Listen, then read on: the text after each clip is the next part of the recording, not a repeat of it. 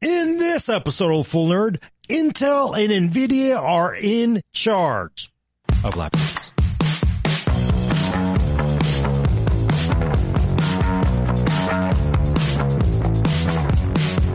Welcome to episode 247 of The Full Nerd. I'm your host, Gord Mong, with Elena Yee, who will be on the screen hopefully later on. Hey, there's no value. I'm just going to say that because I'm sure that's what she would say to anything. And Willis Lai is controlling the vertical and horizontal. Hello, everyone. I am in charge of the of the producer chair today in my coop. Adam's just MIA today, so we're taking over the show. Yeah, and I do have permission from Adam to share his status, and pretend this is the post game podium where I'm coach, any coach of any basketball team speaking to the camera. Well, it turns out Adam has a knee problem. He's actually getting some surgery for today. He'll be out for a few games, but the good news is we think we'll have him back for the playoffs. We'll have to play it day by day. It'll be up to medical staff, but we're certain we'll have him back for the playoffs, and we're going to make a run. We're going to make a run this year. Totally. So, all right. Today, what exciting stuff today, Gordon? What do we have? We're going to be talking about the launch day, of course, for reviews for Intel's new 13 gen CPUs. Obviously, basically, what we're seeing today is the high end for the 13th gen HX, as well as NVIDIA's highly anticipated GeForce RTX 40 series GPUs. There's actually a video you can look at on PC World's YouTube on both the CPU and GPU. We actually decided to break into two different videos to make it easier for you to follow the path you want. You obviously cannot divorce those two parts from each other, so they play into it. You also cannot buy a 40 series with an older CPU. I doubt. That's just simply the way it works. There's also a story on PC World that Elena actually read after sort of ingesting all of the benchmarks. I encourage you to also read that as well. We're actually going to go over some of the numbers here, but I don't want to just drop the bomb of benchmark charts on you. We got that on video. You can review the tape. We got Ripley's tape on disc. You can review that yourself. But I'm going to throw out a couple things here. Where should we start, Willis? I think we're going to start off with Cinebench, right? Yeah. Let's see. We do single threaded. We'll kick it off with single threaded. So the 1T Cinebench. All right, sure. 1 second here. So for people who don't know, these are the results of this MSI. I'm going to say it right. Titan GT77. The full name is HX13V. It's basically it's a big, bold 7.5 pound laptop that is desktop replacement class. I compared this to the previous Titan GT77 using the older 12th gen Core i9 12900HX and GeForce RTX 3080 Ti. God, can't forget that Ti. 3080 Ti laptop GPU versus this one, which has, of course, the Core i9 13980HX with an RTX 4090 laptop GPU. The good thing about doing this is they both had 32 gigs of RAM. They're also basically the same chassis, so the internals could be a little different. I know the cooling on this laptop is a little bit different than the previous one, but you're actually getting like for like laptop. They were also both running Windows 11 22 H222, whatever it is, I can't remember. So basically like for like, similar platforms. It gets really weird. Like if I were to try to compare this to, say, a Razer Blade 16, which is much smaller, much lighter, you're definitely going to give up some cooling performance versus this. So you're actually seeing like for like performance. And on Cinebench, there's actually, of course, we have results for Blender, V-Ray, all that other good stuff that you want to see. But Cinebench is actually very useful. It is not, of course, the only benchmark to look at, but it is a useful tool because everybody can run it. Everybody's familiar with it. I think most people are kind of understand how it scales really well.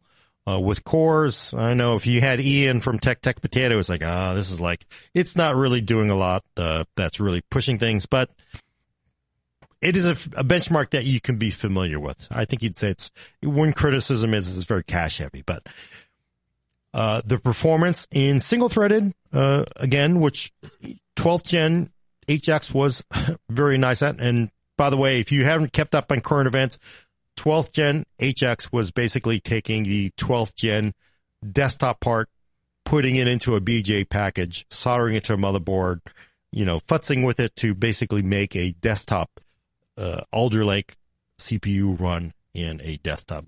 Basically Intel says, we're just going to go for it. We don't care about all that battery stuff. We're just going to go for all out performance.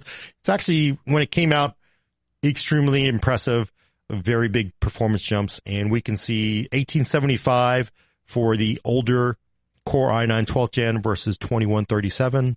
It's basically 14% faster in single threaded performance. In Cinebench, that's the default 10-minute run. I'd say that's a pretty, decent increase, especially when you're looking at single threaded, because the only way you're really getting it is to change the microarchitecture, or in this case, give more power, run the clocks up, and they are running the clocks up on the Core i9 13980HX to give it a 14% increase in performance over the previous 12th gen, top end 12th gen part. So pretty damn good. But, again, 14th gen, I think some people, Adam was saying, that doesn't sound that impressive. I'm like, that is pretty good. Of course, where you get where you get your like, oh, I'm impressed, I would think is the performance of the next chart, Willis. We go to Cinebench R23. Right. Which is, so we're going to be looking at Cinebench R23 NT, basically multi-core performance. Let me know when it's up. Yep. It's up. And this is the thing you kind of want to see, like, oh, this is like, oh, exciting, right? Because you're looking at a 40% increase in performance going from the 16-core Core i9 12900HX versus the 24-core Core i9 13980HX. So it's actually kind of, I would say generally we kind of saw that same thing when we saw Alder Lake to Raptor Lake desktop. 40% is nothing to sneeze at, especially like you just like, did I say what the hell? Is nothing to do. You just can't like just don't dismiss it, because 40% improvement in multi-core performance still significant, is extremely significant, right? Yeah. That is, Raptor Lake is for the most part, very similar to Alder Lake. So not a huge change, but Intel basically saying we're going to give you your 8 performance cores, but instead of giving you 8, efficiency cores that Alder Lake HX has, we're going to give you 16 efficiency cores. You're getting up to 24 cores, and in a laptop, to get a 40% improvement in multi-core is very nice, I would say. I don't see how anybody could say, oh, it's not a big deal. That is smoke. In fact, that is actually a higher Cinebench R23 score than the original 32-core Threadripper, the 2990WX. Which, of course, when it came out, it was like, oh my God, right? That was like, holy smokes. So you're actually getting a higher 3D rendering benchmark score in Cinebench. Obviously, there are limitations to using Cinebench as well. But that is a desktop workstation class CPU that this laptop can outperform. So, you gotta give it its props for that. And the next chart, though, I just kind of want to look at is my thread scaling stuff. All right on. I like to do that because I think it's kind of fun. Oh, and we got Elena. 1 second. Oh, Elena's knocking. Elena's coming in. Willis is going to let her in. But are you able to get that? Oh, it's showing me on the screen now. This is weird. Is it? Okay. When we get to the point where it's showing you now, Willis. Sorry, we're having. Yeah.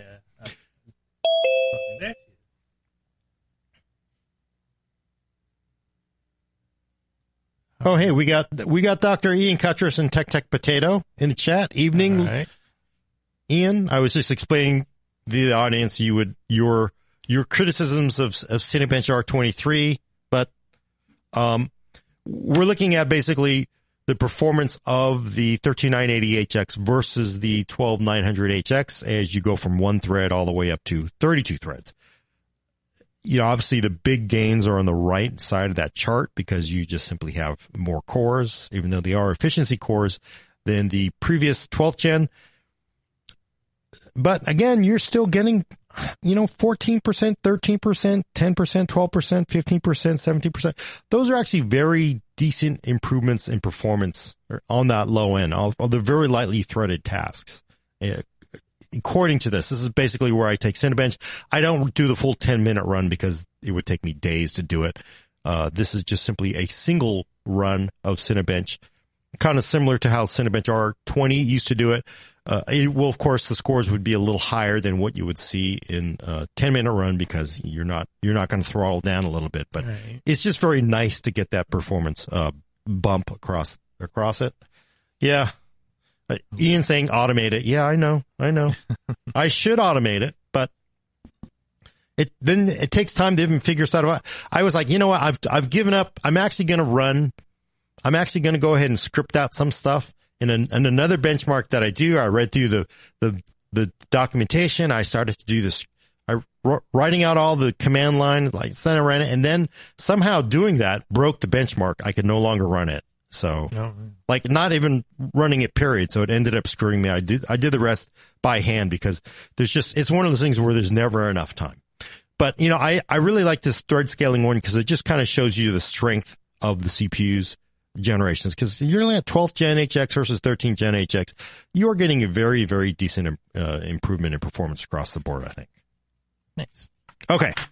Moving on to historical things though. So, obviously we're only looking at, again, we have a full video with all the other things. There are some things where I was a little disappointed. I would say a lot of the Pushibench stuff, I didn't see the bumps I kind of expected. We'll see. I'm kind of wondering, did I screw something up? Because I will tell you, as somebody who doesn't automate, when it's 2:00 in the morning, maybe something is wrong. But, these are multiple runs, so I don't think there's something wrong. But I'm going to have to go back in time or go back, rerun those things and take another look at them. But I was kind of expecting a little more of a bump. I actually did see it from, the 40 series over the 30 series. But honestly, from the CPU side, it didn't look like it made the improvement that I kind of expected. So we'll see. We will see. But I kind of think, to close out the CPU section, we're going to talk about the historical stuff, right? So why don't we do the historical one? The single thread. We'll start off with single thread again. Single thread again, okay. Also, hi everybody. Hey, and Elena's here. I'm late. Yay. Join you the got party. Something in, what's the chip behind you? The board. I don't know. Oh, okay. So Elena's here for audio listeners, and behind her she has some kind of a circuit board from something. I don't know what it is. Some kind of. Yeah, I wanted to not make everyone hungry this week. Oh, I see. It was appropriate to have something more actual tech themed as my Zoom background right now. So, I do want to show this historical increase. This is kind of fun. It is. I like these two charts a This lot. is again Cinebench R23, and I'm not showing another Cinebench result because I only run Cinebench. Please go look at the other videos for the many, many other tests I ran. But again, it's something that everybody's familiar with, so it does at least give you a point of reference to help you understand where we are. I kind of went back, it's like, God, you know what? I want to see what R23 performance is on the top end CPUs from Intel from 7th gen all the way up to 13th gen. So I went back and I grabbed the scores that I had generated, and then I had to go out and look for results from, various other outlets like Notebook Check, a couple others that just actually had reported scores for R23 for those older CPUs. A lot of people don't run R23 on those older ones because, typically you have an old test unit, you run the tests, it goes back to the vendor, you can't run it anymore. So the benchmark literally didn't exist, so you don't have a score. But luckily some of these other outlets had published scores I'm going to rely on.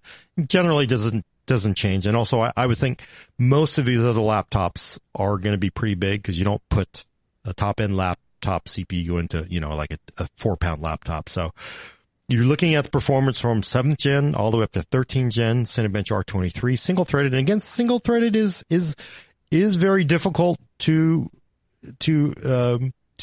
get more performance out of. I mean, the vendors have said so themselves, and looking at it from gen to gen, you actually got, basically actually going from 7th to 8th, maybe about, 20%, actually pretty decent.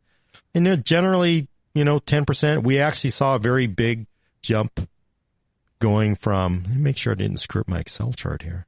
D7. Oh, wait, maybe I do have it backwards. Yep. Do you? I may have it backwards here. That's the problem of too many Excel charts to juggle. No, not in what we're showing, but I was going to like do a quick calculation in Excel. I did it earlier. I screwed that up, but you see a nice progression in performance. But you're looking at double the single threaded performance going from 7th generation up to 13th gen. So every new generation, not necessarily new process, not necessarily new MA. They just but they're still able to eke out a little bit more. And you can see sort of like those leaner years, 7th, 8th, 10th, 7th, 8th, 9th. It was like, they're all Skylake MA. It really didn't really get that much. We started. Sorry, I was going to insert though real quick that those also the years though we weren't seeing as much competition from the other side. Yeah, no, I would agree that. Well, all the KBs when Ryzen came out, but the AMD did not play in laptops back then. It would take a few more years for them to do that. Yeah, it took a little bit longer. But this is single-threaded performance, though. So single-threaded performance is very, very hard to eke out more. But let's do the next one. Okay. Next one is fun. The next one is kind of like, I think... the multi-thread? Yeah, we're going to do multi-threaded historical. Yep, got it. So on this chart, you're seeing like where you really get how far we've really come. Looking at the original 7th gen, which was a Core i7 7820 HK. I remember looking at laptops with that. It was like back then, it was like, okay, this is the best you could get in a laptop. 4011 was a recorded score from someone, another outlet on that chip. We are now pushing 30,000 in 13th gen. And look at that. You went from 4,000 to 7,000 to 8,700 to 11,600 to almost 14,000 with 11 gen. And then of course, 12th gen is where we saw that big boost because that's when Intel introduced its hybrid design with, P cores and E cores. And then we go from 13,800 roughly from the 11,980 HK. Those are my own scores, by the way, to 21,627 for 12th gen. And now we're up at 30,000. So. I mean, like almost, eightfold? I'm not sure if I'm using the word right. It's 8 times almost the amount of the 7th gen score right there. So, yeah. And, I do think you bring up a really good point, Elena, that competition. I remember when everybody rightly beat up Intel because it felt like we hit that wall at 4 cores, right? We had quad core after quad core after quad core. I didn't go back to, I couldn't find 6th gen or 5th, but they were, right? Was like a luxury, right? Like on Thin and Lights, we were stuck on dual core and I was like, yay. And then on, here we're looking at as you said, quad core. And then we were like, okay, now we got more cores. Now we got more threads, still steady progression. I actually put this in my, write-up for the website of your data. It was like even just 2 gens ago, we were still saying to people, hey, like, if you want to save some money, you can still consider previous gen. You're not going to get the same amount of performance as this gen, but the delta isn't so large that it's not worth its cost savings. And now you look at this, you're just like, man, I don't know if I'd want to go last gen given how much more performance I get with 13 over 12 or back even last gen 12 over 11, right?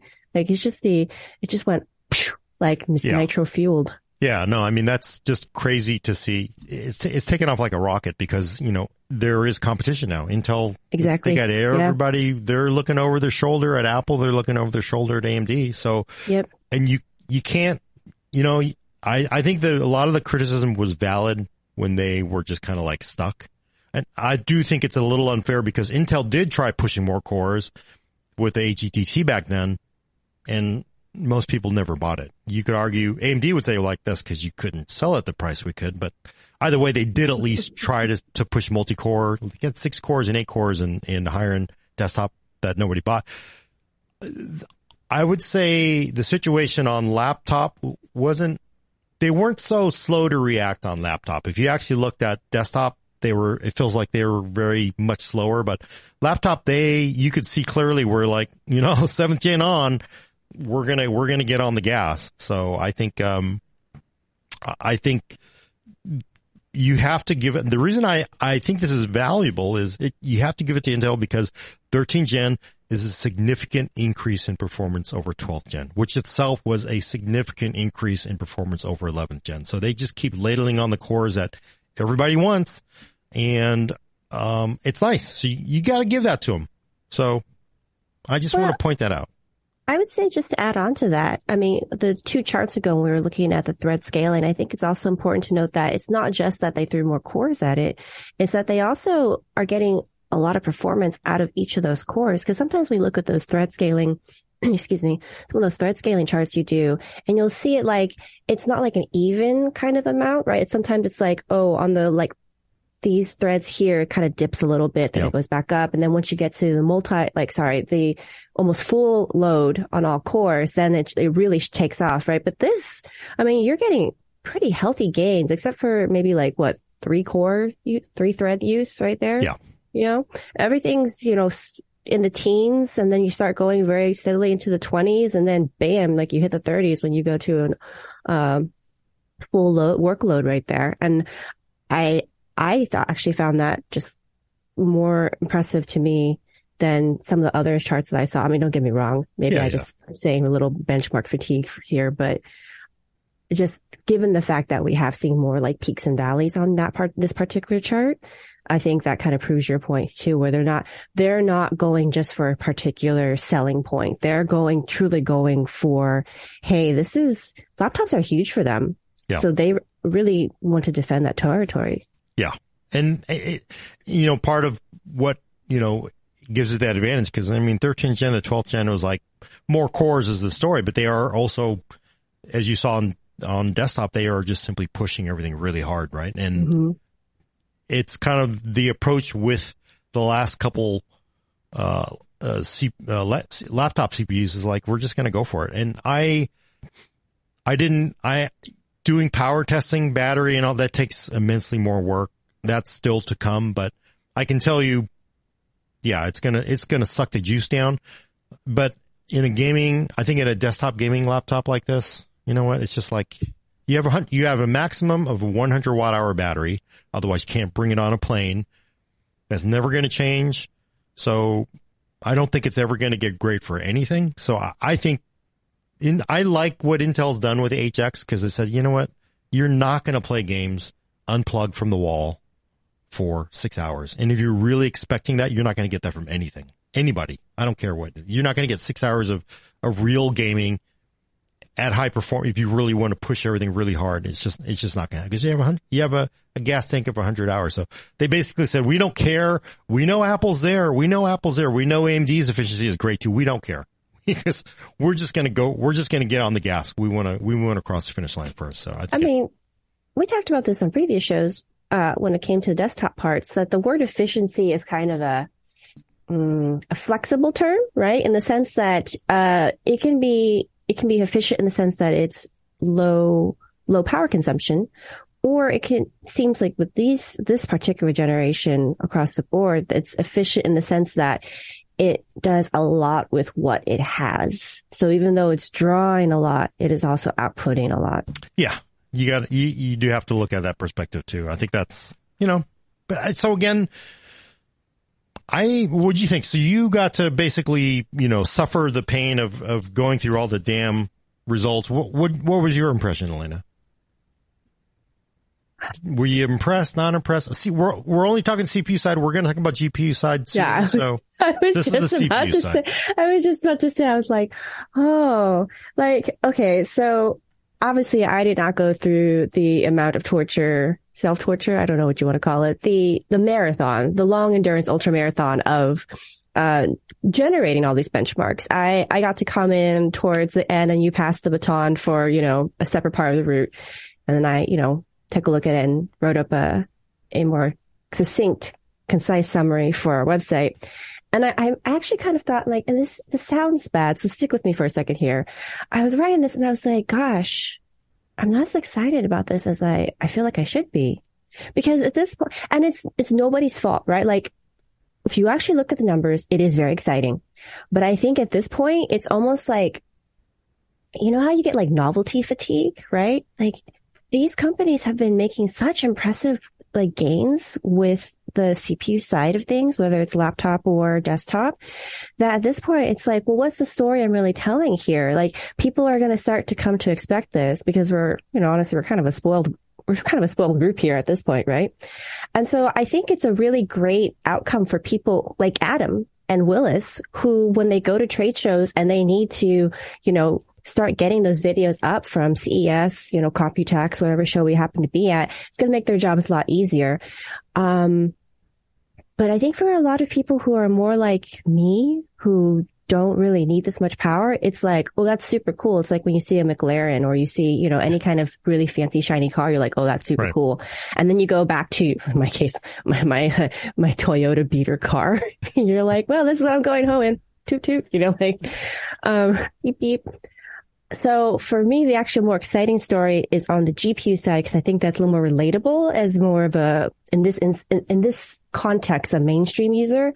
But again, still very impressive numbers. Very cool to see, like, just how, in terms of like sports teams, like watching somebody just, make monumental gains, like whether that's in, sports or this or anything, it's always cool to see something or someone just go, bam, just like that huge leap into the next, Yeah. Like, I'm also area. excited to, use it on a editing laptop, because then, like Elaine said, I'm going to trade shows. And I brought the Acer Concept D7, and that was a 10th gen, I think. And it was just we're editing 4K videos with you guys, and it just didn't feel snappy. So I'm like, with 13th gen, that significant performance of just, playback and, even export and would be very helpful in that case. Yeah, no, I think, because it's interesting, because all three of you are actually editing videos back in your hotel rooms. Yeah. You bring it, I mean, there's a use case scenario for bringing a big ass laptop like this, right? Because you set it up, this thing has a 4K mini LED screen in it. You set that up, you basically you could bring a small form factor box and monitors, but then that basically means that's a significant more amount of crap you've got to pack too. So I'd be interested to see how this does against a small form factor. I think it might I think it'll do reasonably well against a small form factor, because again, looking at some of the Puja Bench results, I mean, they're good, but I mean, I kind of expected a bigger uplift here. So, but I do think, like, getting back to your topic, I think it's like a expectation management is what I would call it. These companies very much have to manage expectations of, the press. They have to manage expectations of the public. And when the expectations outpace what's coming, you get backlash, right? Like, you're right. Like, it felt like, I guess it's okay. Like, I think 14, like Adam was same thing. He was like, I didn't think single threaded was like a big deal. It's like a 14% is like, that's pretty good, right? Remember the old days, it'd be like, yeah, 50%, really solid. Like, we're really happy to see this. That would be everything, like, though. Yeah. Now it's like, is it 30? Oh, okay. Yeah. Like, that's kind of what I was like, Yeah. I mean, I think that's kind of the world we're in, because they are just killing themselves, try to improve because they want to be better than the competition. Everybody, AMD, Apple, and Intel. Like, arguably, like, I would say, like, the reception here is like, oh, okay, yeah, it's good. It's 40%. I'd say that's impressive, but that's, I expect that 40% improvement. And like, look at that. I looked at a lot of the coverage on the Apple side with the M2 launch is like, well, the usual stuff is like, well, this is like, it's okay. It's just a generational bump. It's like, because they were expecting that kind of like kick you in the ass kind of improvement that they saw, because like M1 in the M1 Pro and Max were like impressive, right? And the original, they were like kicking you in the ass, kind of like M1 and M2 was like, yeah, I guess it's a little better, right? But then, a lot of us, it was very much, as you can expect, there were definitely some, there were stories like justifying it. Well, it's really not a big deal, right? Cause you got to wait for the next thing, they kind of like explaining it away. But I do feel that there was I'm definitely a letdown on that side of the aisle where there were people like, what's up with this? Like, how's this? Is the M2 really an M2? You could like this if the Mac press covered the Mac the way the PC press did, you'd be like, how is this an M2? This is like an M1A. Like, I ain't getting jack from this. And like maybe M1X, like maybe this is it. I get like what, 20% or 15%. Single threaded performance is like dead, like 10%, and like they would just, it's just not as harsh, I feel like so. Yeah. And I think that's just part of the management because like, I believe me, you get people overly hyped based on leaks on what we expect out of Vcache versions. And it's bad, right? Because you have everybody like, oh my God, the new one's going to be 50% faster. It's only 30% faster than people like, then they flip out because it's not what their expectations were, right? Yeah. That's definitely, that is unfortunately what the human brain tends to do. For me, I don't think I went that far. I think it was just more of okay, like we saw this on desktop, right? And honestly, that in of itself is, I think, impressive because I feel like if we go back in time, like how, let's say like, to Katy Lake or even Coffee Lake, in that era, we weren't really looking for analogous type of jumps between the two different types of chips, and now it's like, oh, Raptor Lake. Yeah, this seems about right given what we saw on desktop. And it's just like, well, today's Monday. And that's not really fair again to the teams that put, so much work into this. Yeah. But I think it's just that we're getting conditioned to expect it, which is maybe creating a little bit of monster in all of us. Yeah. But I do think it's hopefully good, because I think, Intel, there's like the leak stories are saying, Meteor Lake or whatever the next one is going to be is Lunar. I can't remember the code names, but, should bring some significant increases in performance too. So we expect great things because honestly, they have to, right? If like definitely going back from 4th to 5th to 6th gen to 7th gen. Oh, 6%, 7%, like those single digit gains everywhere. That definitely is not going to fly anymore. So you got to but again, so like I would say looking at it historically, 13 gen is like, it does track where you expect it. Like I would say I'm pleased. It's everywhere I expect it to be. Right. So that's a good thing. It's a win across the board for people who need this kind of power. Right. And performance. Like, my reaction probably would be a little less subdued if I hadn't wrecked my own sleep cycle last night. Oh. But in general, yeah, I think that, again, we heard it right from the type of people who need this sort of performance. Like Willis was literally just talking about how it works for him and his needs. So it's good that we have this kind of option. I'm more interested, and I don't know if it's time to do the turnover of topics. I think we should. I'm actually more interested in seeing what you think about the mobile 4090. Oh, yeah. No, can we go to we'll flip the topic, hit the spinner thing, whatever that is. All right. And then should we do the charts first and then we can get into discussion? Mm-hmm.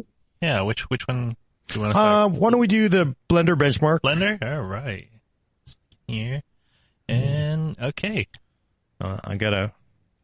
So in the same laptop, by the way, besides the fact that you have 13 gen in there, we have the GeForce RTX 4090 laptop GPU. I know for some of you feel better.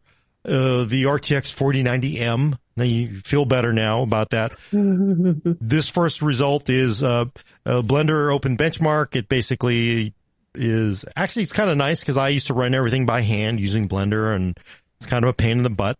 This is nice. You can download this benchmark for free. It will try to publish your scores, by the way, if you care or not care. Does Monster GPU junk shop GPU as well as classroom GPU. You can run this on the CPU or you can run it on the CPU.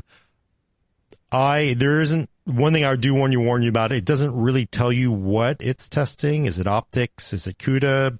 So it makes me a little uncomfortable. I actually used to try to run it by hand on on optics or CUDA or whatever, but this is definitely an easy way to do it. And it produces samples per second, and more is better. By the way, bigger bar better. The light green is the previous top-end GeForce RTX 3080 Ti laptop GPU at 175 watt TGP in basically the same chassis.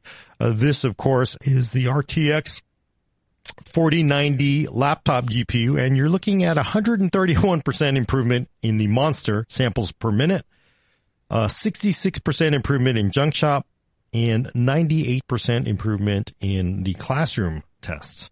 So, wow, right? That's a big jump. That is a big jump. This, of course, is rendering basically on the RTX 4090 laptop GPU versus the 3080 Ti laptop GPU. So as somebody who does not use Blender, looking at it from this perspective where bigger bar is better, like what is this measuring exactly versus say like when we use Blender to, because you also did another benchmark. I don't think you have the chart for it here, but when you're measuring it, was a barbershop for time, how long it takes. So, like, what's really the difference between looking at it from the two different perspectives? The first perspective would be, why the F are you rendering this on your CPU? Just like, because you're looking at a significant increase, and you see this with a lot of different tasks. When you're throwing it at these big-ass GPUs, when I do a CPU render by hand on Blender, you're like, you just come back, like you start it, I go upstairs, you come back in an hour, like, okay, it's done now, right? You're running on the GPU, you just start it, you browse the web for a little bit, okay, it's done. It's significantly faster on a GPU than a CPU, and a 3080 it's so hard, I keep forgetting it to give it its TI. The 3080 Ti laptop GPU, if you were to render the scene, might take an hour. If you do it on a 4090, half an hour, right? So that's... Sorry, I actually meant the difference between the two Blender benchmarks for the GPU. Oh, here. They're just different models. Why are they different? What's interesting is this is the classic thing where you think, like, again, Cinebench R23 is seen as like, oh, well, this is like the be-all, end-all. That's just one scene doing one thing. I bet if you took Blender, if you took Cinema 4D and you did something else, it might be faster on AMD, might be faster on Apple, might be faster on Intel, might be faster on NVIDIA GPU, there's just different things that you're doing because the model is different, the textures on it, there's just so many different things. And we see this same problem with trying to judge Premiere performance or Photoshop or anything. It really takes you take a different journey through this gigantic, 1 gigabyte application, and the results can be very different. It's just like being in a game where you're indoors and you're getting 800 frames a second. You're outdoors and you're getting, 400 frames a second. So it's just very, I will say early on, there was a CPU vendor that said, oh yeah, you should check out this benchmark. They passed on this model. I ran it on the CPU vendor's CPU. It's like, oh, it's actually very fast. And on Ryzen, actually, it's actually a little bit faster on this one than the competitor's CPU. That doesn't make any sense, right? Why is that? And actually, that particular model, for some reason, just didn't use as many threads as the other model that like the popular like BMW at the time, right? So there's just definitely different workloads that stress different things. But this is one uniform benchmark. So this is basically it's created by the folks who do Blender. So it's basically a standardized benchmark. So is that result going to be what you get? Maybe not, but probably is kind of like probably the long answer. So basically these different, sub benchmarks, I don't know what you would call them, are just different models. different models. So like it gives you a better sense that if your workload matches them, you get a better sense of what kind of performance uptake or uplift you're looking at. Yeah. And actually, let me answer a question. Ian asks, from Dr. Ian Kitchers, by the way, go over there, like and subscribe and smash that bell button somewhere down there. Did the GT77 have one 330 watt power supply or two? One single. We haven't really talked about power yet, but only a single 330 watt power supply. So yeah, no, it really is. It's just a different model. And it does make me a little squiffy because I don't know what it does. Like when I load, Barbershop and I run it on optics or I run it on CUDA or I run it on the CPU, I know how I ran it, right? This doesn't really tell you how it runs it. So it's a little, okay. But again, it's nice because it's available on Mac, it's available on PC, yeah. It's easy to run. So I think so this was my long way of trying to figure out if I should just insert another piece of information to this discussion. And I will, for people who are used to seeing Barbershop results and think of Blender in terms of how much faster it is, or maybe improvement in speed. So I think it was about 30% that you saw improvement in speed, right? That's what I remember looking at in the chart and what I used. I don't even think it tells. So the thing is, like, the other thing is, like, when I take like Barbershop and you do hand runs of it, it would take, say, an hour on the CPU, right? Mm. And if you did it on the GPU, it might take, 10 minutes, 5 minutes, 10 minutes. I'm just going by your own data. I can't remember. It's in your chart. Oh, that's good. Oh, you mean the one that's in there now? Yeah. So that's, because I did run it. I did run it by hand as well, but so the reason why Blender is like, did a lot of numbers because there's a certain point where you're like, you know what? I just want to go to sleep. And the Blender benchmark is great because I can run this within 6 minutes. I know what the results are, right? You're doing multiple 10-minute GPU runs. It's just comes down to time. Like, and then you have to, like, if you're doing multiple CPU runs, next thing you know, it's 4:00 in the morning. So that's why it's kind of nice because at least it's a data point that, is out there. So yeah. And as somebody pointed out, the Blender results only apply to Blender. Yeah. And it's very true because it may not be a direct translation. Although generally when you're looking at, 60%, we saw Cinebench was about 40%. It may or may not, depending on what you're doing. Your 3D rendering task may, at least generally multi-core, the 24 core is going to outperform a 16 core, right? That's, at least we know that. And we're seeing the validations of that in the Blender benchmark. Now everything we've talked about Blender. People want to know about the other stuff, so let's do Geekbench. All right. I don't know if Geekbench is exactly what the people were expecting to move to from Blender. I know. I just did it. I can't find it here. Yeah. Well, okay. Yeah, I have that up. But before you go on, Gordon, so we do have a super chat from our friend of the show, Eek44, with 89 Danish krones. Thank you so much. It's nice done, Gordon. But 3080 Ti against 4090, and it's only because you have the laptops available to you, right? I'm sorry. The question is why? But yeah, why? You mean why only two? Why those two? I think it's more of a question like it doesn't seem fair to pit the 3080 Ti against a 4090. Oh, I see. But remember laptops, you don't like, oh, by the way, can I go in and buy this laptop with this GPU and this CPU? Mm-hmm. You get a whole package, and generally they design like you buy an i5, you're not getting a 4090. That's just not, you want the leather seats, but you don't want the sunroof. They don't do that way. It's usually stuff is combined.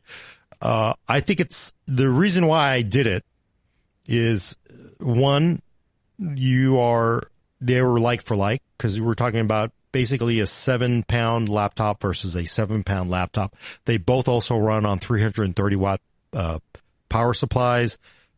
And it's basically the same chassis, although the cooling arrangement for the heat pipes is a little different on the 13th gen 4090 laptop than it is on the older version. So I also wanted fresh benchmarks. So one of the problems is if you do a test on a laptop, it goes back to the vendor, and now I know I can't run Windows 11, 22H2, right? So these are all fresh benchmarks, new drivers, new everything. So I can actually control the test myself. I could, I will say I had another laptop, but it was a 16-inch laptop, had a 4090 in it. I decided, due to some issues I had, I also couldn't include it. But it also would have felt weird too, because like you're talking about a 16-inch laptop that's 5 pounds versus a 7-pound laptop. Right. So this is very much you're getting a view for the previous fastest NVIDIA GPU against the current fastest NVIDIA laptop GPU. So, and I know, of course, people are like, why didn't you include any Ryzen? Unfortunately, I don't have any HX 6000 numbers that I could even reference, because I don't think I ever tested a HX 6000 laptop. And I also think if I'd gone to like a 5000 HX, it would just kind of it wouldn't look right, because now you're looking at an older laptop, and you're also looking at an 8-core HX from AMD, which arguably is the best. Intel would say that's the best they got, and that's the best they got, right? And you're going up against a 24-core 13-gen chip with a 4090 in it. It's just going to get blown off the field, and rightly so, right? So I just felt like, let's concentrate, do more tests on 2 to give you a feel for 13-gen with 4090 versus 12-gen with 3080 Ti. So that was my rationale for you, because you have to pick a choice. I'm sure there are other reviewers out there that have tried to look at other laptops to try to compare, but I kind of wanted to do a deeper dive on very similar chassis, because that does make a difference. You take a 4090 laptop GPU and you put it into an Asus ROG G14 at 75 or 100 watts, it may not perform as well as this MSI, I'm going to guess. So, right. Yeah, it's typical. You have to kind of, it ends up scaling based on, what the chassis can support. Yeah. So, yeah, I know Geekbench. I'm just mentioning Geekbench because this is I just want to get this out there. This is basically using Geekbench. It has some built-in compute. Yeah, I know Ian is rolling his eyes right now. But, again, so we see the performance of the RTX 3080 Ti laptop versus the RTX 4090 laptop in compute. And what are we looking at here? 53% in CUDA and 50% basically in OpenCL performance. And I just wanted to mention that, 225,000 versus 150,000 in OpenCL. And I want to mention this here because I mentioned in the other video. Apparently it triggers the Mac people. The M2 Max, the best score I think I saw was like 75,000 in OpenCL. So, hey, it is what it is. Actually, of more, this next one I just want to show. And the reason is I ran this stupid test and then I forgot to mention it. Can you pull up the Topaz one? Topaz one. All right. Oh my God. You did a lot of testing. Yeah. Cause that's the nice thing is when you decide to reduce the test set, then you can do more testing. So I actually did Topaz testing with mobile laptops or laptops 2.5 years ago. I kind of stopped doing it because the folks at Topaz Labs, they do great work, but they never, ever stop. Like so this is Topaz, God, I didn't write down there. Topaz Video AI, right? Yeah, you did. So that's what you have out there. Yeah. So it's essentially an AI-based upscaling for video. You can feed it your crappy old videos, and then you can magically get 1080p and 4K that's cleaned up and looks really nice. I've done that to some wedding videos. This video was just basically a 720p video that I upscaled to 1080p because I didn't want to take, 5 hours to do it multiple times at 4K using AI to upscale it on the GPU and looking at the RTX 4090 laptop versus the 3080 Ti laptop. Look, again, 50% improvement. Well, 47.5, I guess, if you want to be technical about it, but that's almost a 50% improvement in the time it took to do this upscaling. And then let me finish my story about Topaz. One of the problems with Topaz is like I started to use the version 3.31 on Tuesday. The next morning I woke up, they came out with 3.32. So I locked down the version. It's fine. There's probably no major change, but I can tell you within a month, they'll be so far removed. It's hard unless I use the old version of it. That's now out of date by 3 months and is maybe a full version behind it. Then it's less useful, but looking at, this AI upscaling, and it is very impressive. Lynn Linus has done video on it. Joel at Extreme Tech has used it to upscale DS9. It's really cool stuff, but you're getting a nearly 50% improvement in the AI upscaling on the 40 series versus the 30 series here. So pretty damn impressive. And I just wanted to mention that because I forgot to put this one benchmark chart in the video because I was too tired and forgot to. So got to do it. Nice.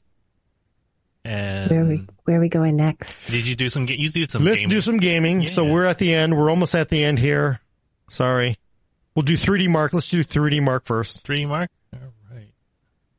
I'm just going to put that up there because I think it's but again, it's 3D Mark made by UL. It's a synthetic benchmark. The reason why it's used by overclockers is because it's extremely reliable to run. It is, purely a GPU benchmark in some circumstances.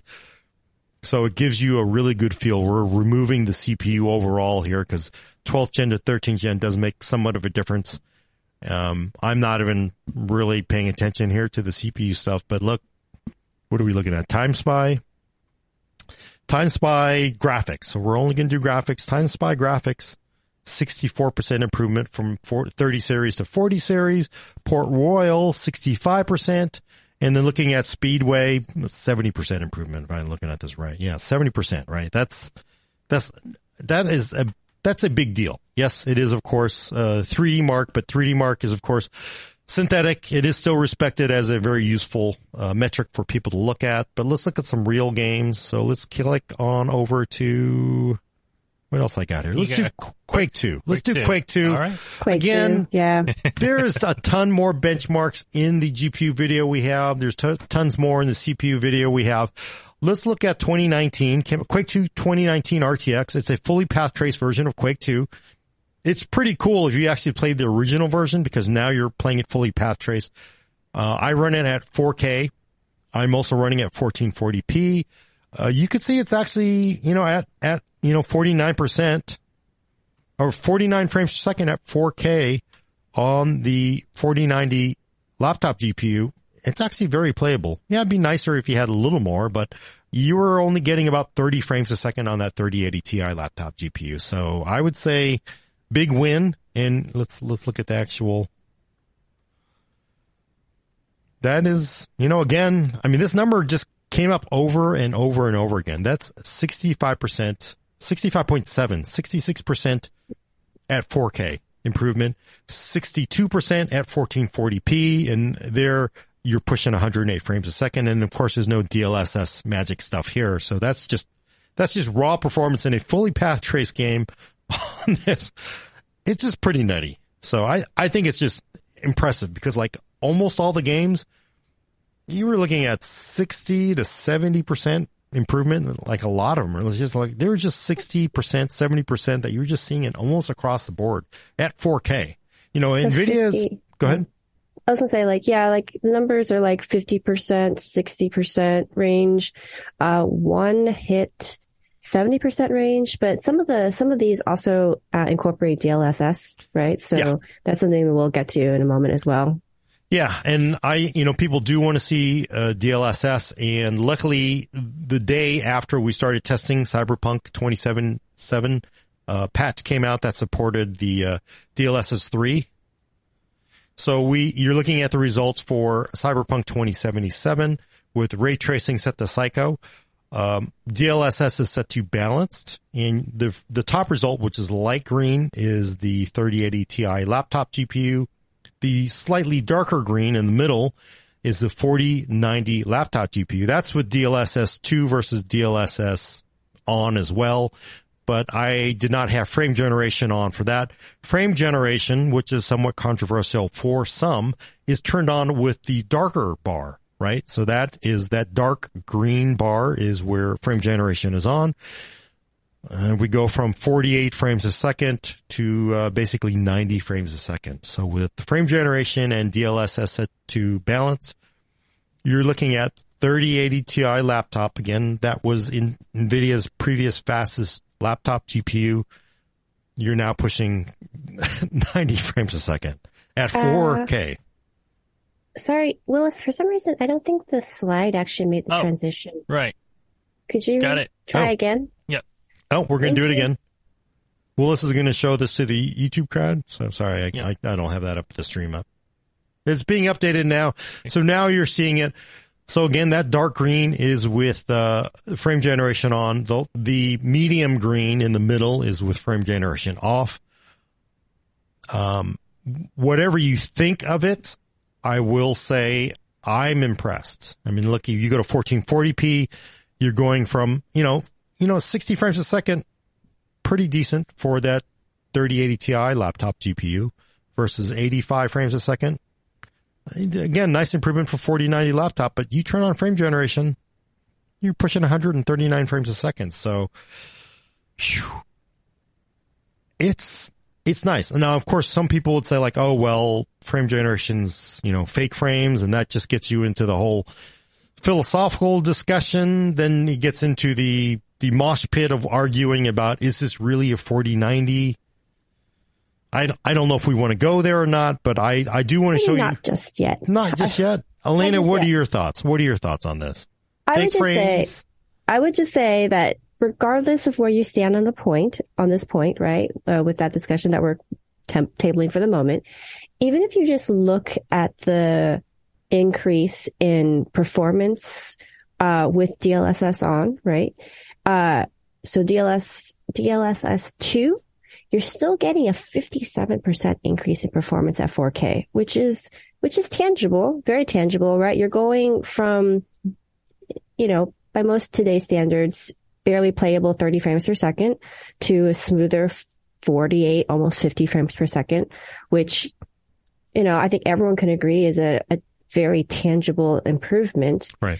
And then you get the added bonus, and how you feel about that is, your based on your own, feelings about it. But then that's like a 200% increase. I think it's like 195% increase when I did the math. It's nuts. Like this, say what you will about the technology. The fact that it can even do that is impressive. Yeah. You don't have to like it, but at least acknowledge that it's pretty cool tech. Right. And there's definitely, we're still in the early days of the frame generation too. I expect it to even get better, but I don't think NVIDIA is going to back off of this. This is the path forward for them, right? Because they just, they've sort of said this, like you can't brute force this. So AI is just going to play a big part of how we go forward. And, it really gets down to what is, because a lot of people, for people who don't know, I will back it up and say frame generation with DLSS 3 basically creates frames. So the GPU renders a frame, and then it also looks at that frame that was created, and it basically creates an AI version of it that, of course, is a little different because it knows what's going on. And a lot of people have been screaming, well, that's not real because that's not actually rendered out. And,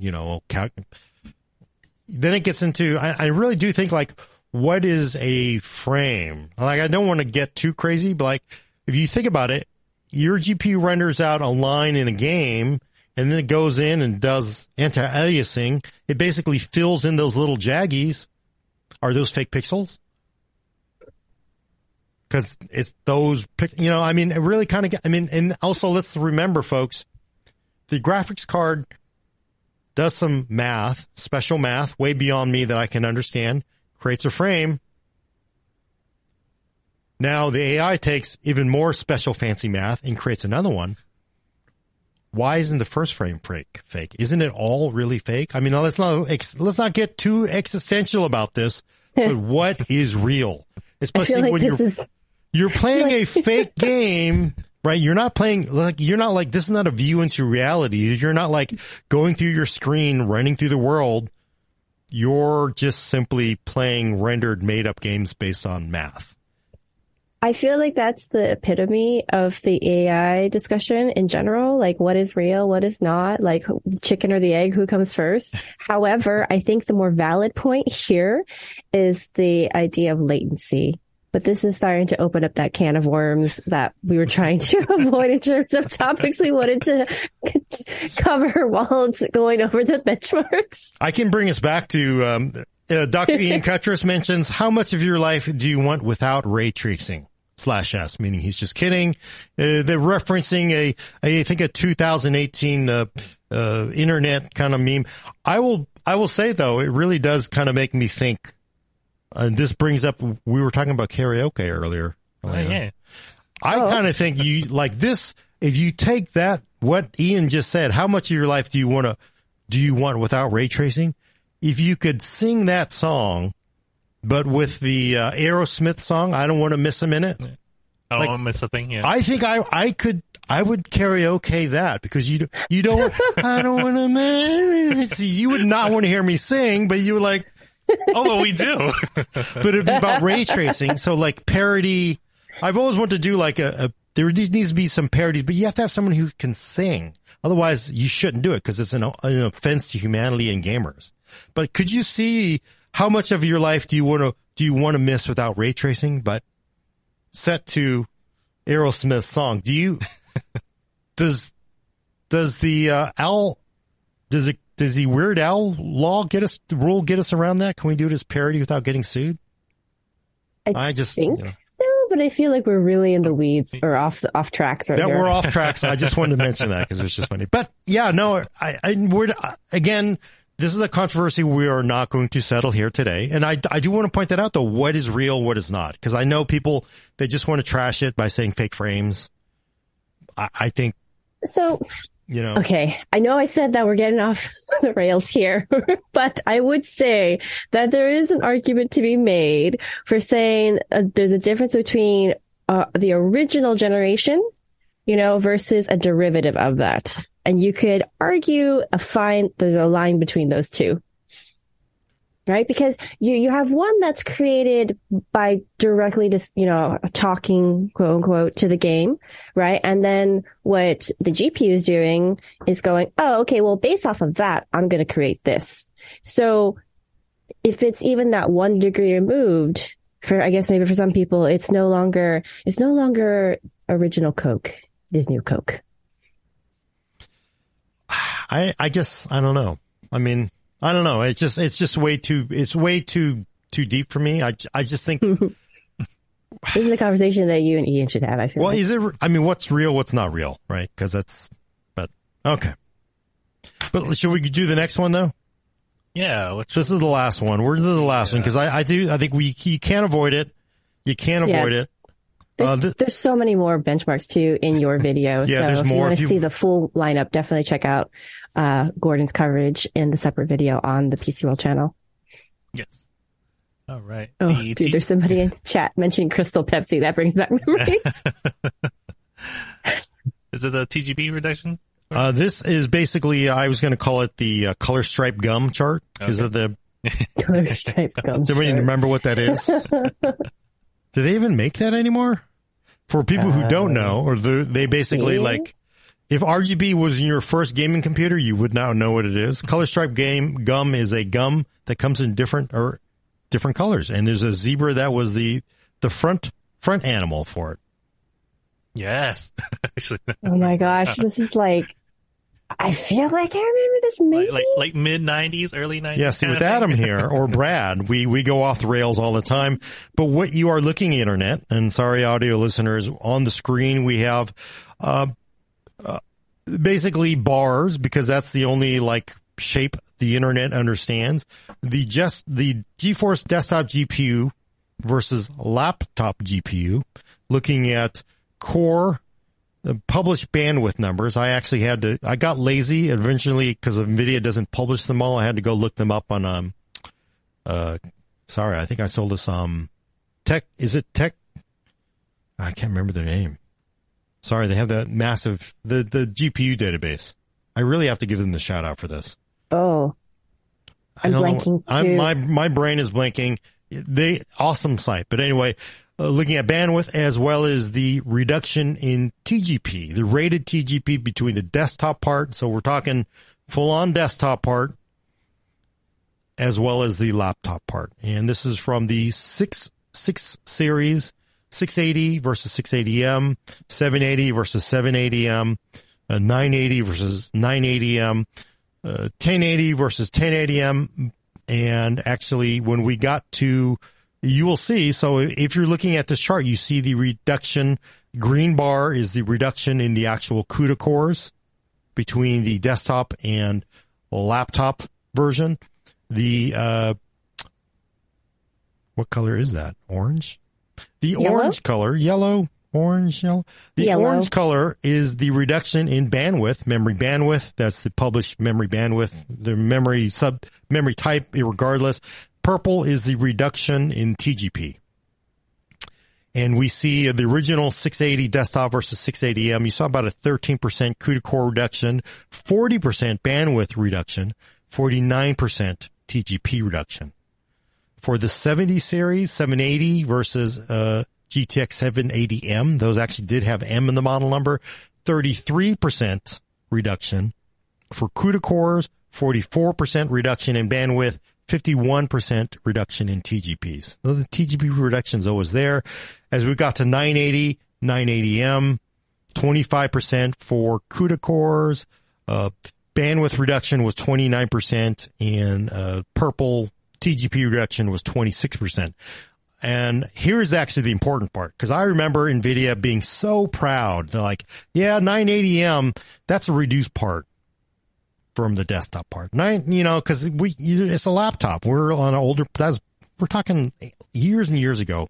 980M, you're not going to be able to get a full on the same part. So we had to reduce the CUDA cores, the memory bandwidth is down, but we are there. We are finally at the day, Gordon, where the desktop part is basically going to be the same as the laptop part. So the GTX 1080 versus GTX 1080M, 0% reduction in CUDA cores, 0% reduction in bandwidth, and yet it is still a laptop. You had a 17% reduction in the rated TGP of those. When we got to the 2080 series versus 2080M, you actually saw the same thing. Basically the same dies between laptop and desktop. So you saw no reduction in CUDA cores, no reduction in bandwidth. We get to the 2080 Super. Actually, we're going to do a slight reduction in memory bandwidth, but of course power, remember, you don't have an 800 watt power supply. You don't have an 850 watt power supply. The best you can get is really 330 watts. There are some power supplies that are larger. They are very, very rare, very, very expensive. There may be some regulatory issues from country to country. The limit is a 330 watt power supply for your entire system, including screen and everything. So the TGP reductions are always big. But as you see, 20 series, we lasted 2 generations where desktop die was the same as laptop die in the top end. We get the 30 series, and you know what? I don't hear NVIDIA saying, oh yeah, same thing to same thing anymore. We go to a 29% reduction in CUDA cores from the RTX 3080 to the RTX 3080 laptop, 41% reduction in memory bandwidth, and a 64% reduction in TGP, because clearly they use more power with the 30 series. As you get to RTX 3080 Ti, 28% reduction in CUDA cores, 44% in bandwidth, and TGP is 57%. And now here we are to the day of the 40 series. The 4080 is 4080 desktop versus 4080 laptop. Of course, if we want to get really existential, what is a 4080 desktop GPU? I don't know, but 24% reduction in CUDA cores, 46% reduction in memory bandwidth, and a 53% reduction in TGP. And of course, we get the 4090 desktop versus 4090 laptop, 41% reduction in CUDA cores, a 49% reduction in bandwidth, And honestly, that the most here is that TGP reduction. We do see a 67% reduction in power between the mobile and the desktop part. So I will say there were 2 generations where NVIDIA thought they could use desktop and mobile, and it hasn't been that way in a long, long time, right? And I don't know if we're going to get back there, but and it's hard to actually see that ever happening. But I made this entire chart because I just think it's very valuable to point out that laptop GPUs have not been the same. And you look at the trend. Most of the time, they are not the same die. And you clearly are not getting the same dies here. It was really only the 1080 and the 2080. I mean, 2080 Super, if you kind of count it, but they were really not a big change. Really, there was a short period where it wasn't the trend, but the trend is generally laptops are not going to be the same as desktops. So I bring this up because a lot of people say 4090, this 4090 laptop is not the same as a 4090 desktop. So what do you think, Lena? I laughed. I laughed because I didn't know we were going to have this conversation today.